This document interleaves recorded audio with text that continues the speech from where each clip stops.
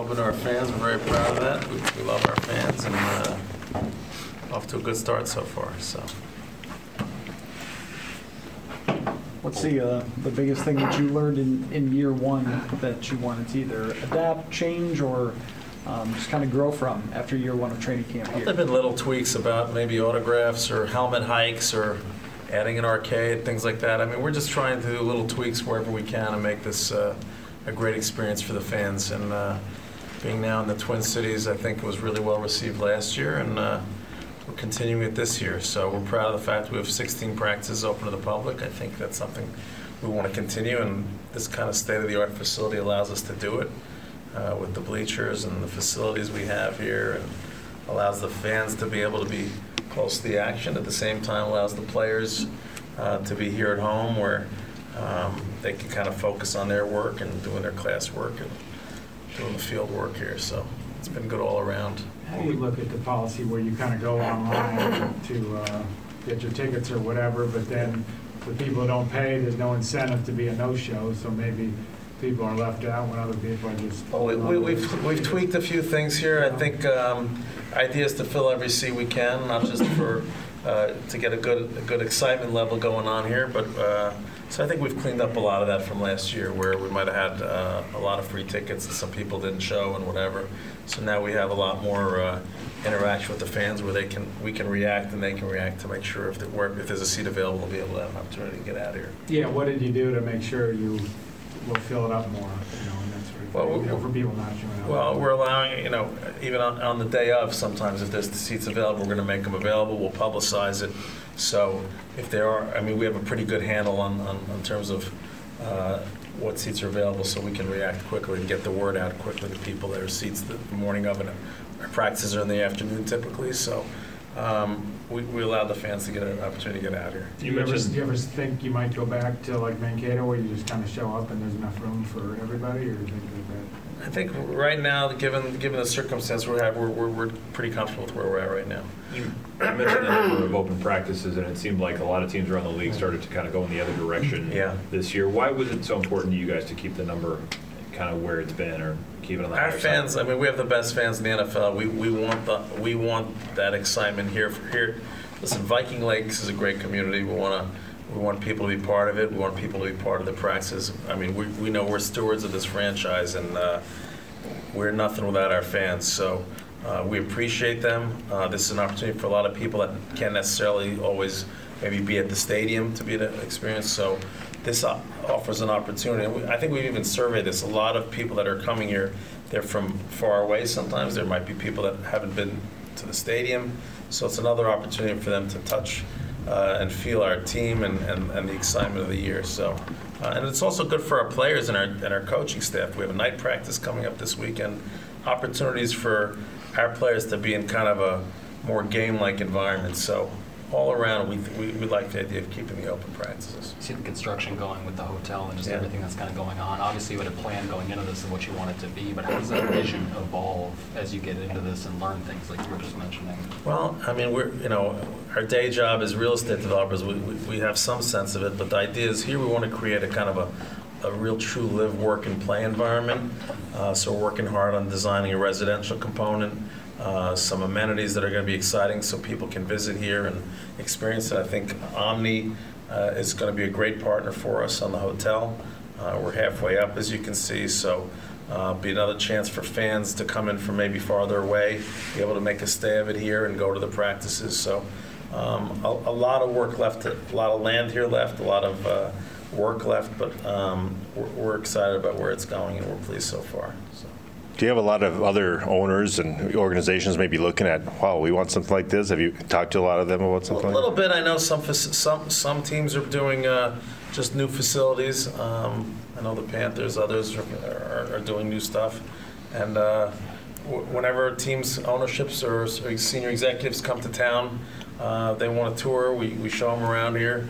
And they learn some things. Except for the 3 hours on game day, we're business partners. So to the extent we can grow the game, make it better for players and teams and the community all around the country, it's good. As far as the team after the Yeah. way last year ended, what's your confidence level in the leadership right now for this organization? Well, obviously, last year was disappointing, but we have great expectations for this year.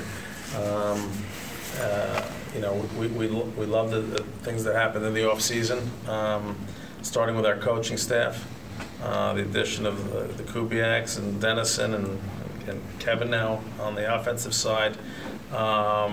They've worked together really well. I know Coach Zimmer's addressed that, so we're pleased there.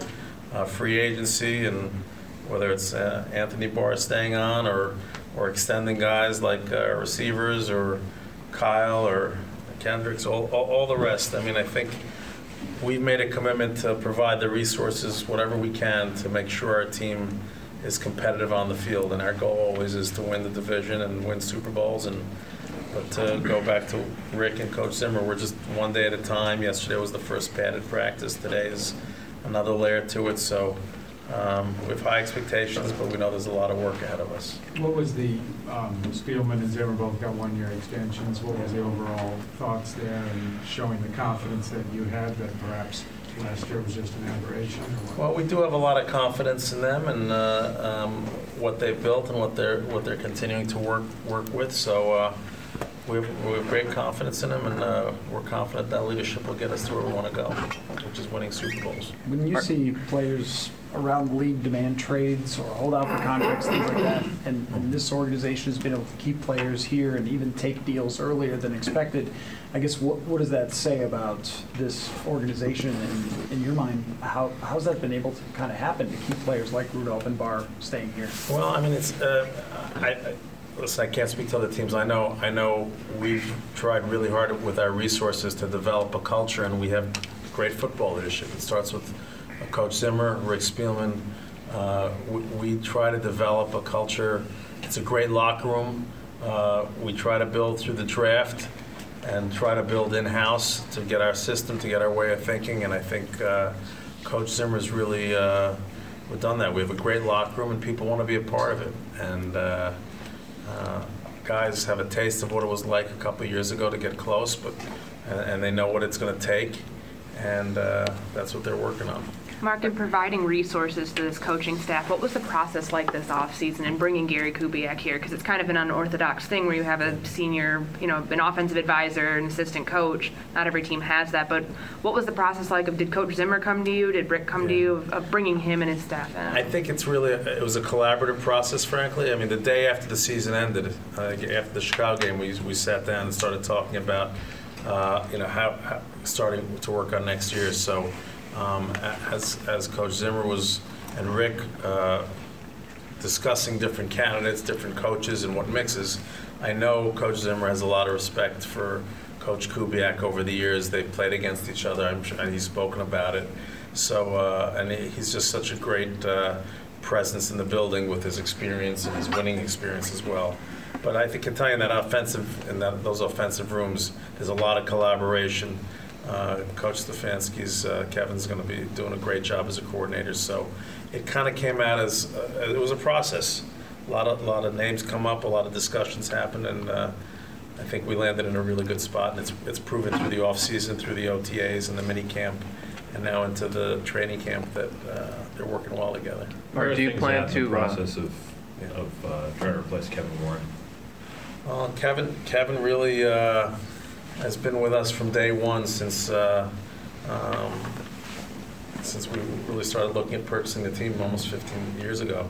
And he'll be sorely missed. He's a tremendous inspirational leader. He really has elevated our franchise, not just in the community, but across sports and across business. I mean, implementing some of the goals in terms of fan experience with our stadium and our headquarters, being part of the community, the partnerships we've developed. He's really elevated our franchise. We speak a lot about the football side, but just overall in terms of what we represent, try to be an inclusive environment here, whether it's minority or gender or all the types of things we reach out to the community on. Kevin's been a leader on it. He's a dear part of our family and organization here, and will be a Viking forever. But I know the Big Ten is going to have a tremendous commissioner in Kevin. He's a great not just a sports leader, but a great human being. And I think he's the kind of executive that really makes a difference, and someone a lot of people in the business community can really emulate and aspire to be. Do you plan to hire a new COO? Yeah, that is the plan. We're in the process of doing that, and I can tell you it's an extensive process, and we're being thorough about it. But I'll have more to update here in the coming weeks, and hopefully have something in place relatively shortly. Mark, that position, do you ever want whoever is that position to have any kind of say on football matters, or is it strictly a business job? Listen, it's certainly primarily a business side, but someone like Kevin, for instance, has been a trusted advisor on a host of issues, and if there's something that is seen right or wrong on a football side, it's something to be discussed. But it's primarily the business leadership role. Is that search kind of focused on internal candidates, or are you looking at external people as well? It has been a combination of both. We have a tremendous executive team on the ground here, and we're going to just look to get the best candidate here that can help us move forward as an organization and a franchise. So, and really represent to make sure the Vikings represent this community and our fan base with a lot of first class and integrity. How do you view the 18-game conversation? Well, I know there's been a lot of back and forth on it. I know that's a discussion that'll be happening between ownership and players, and I know we're looking to grow the game. At the same time, we want to be mindful of players and their health and safety, so we'll see how that evolves. And I think the overriding goal is to make sure those two things are balanced, the fan experience as well as the player health and safety. So. Mark, could you envision Kevin being an NFL commissioner at some point?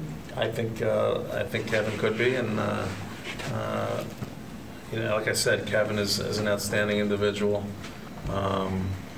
Someone we're very proud that he's led our organization over these years, and the sky's the limit as far as Kevin Warren's concerned.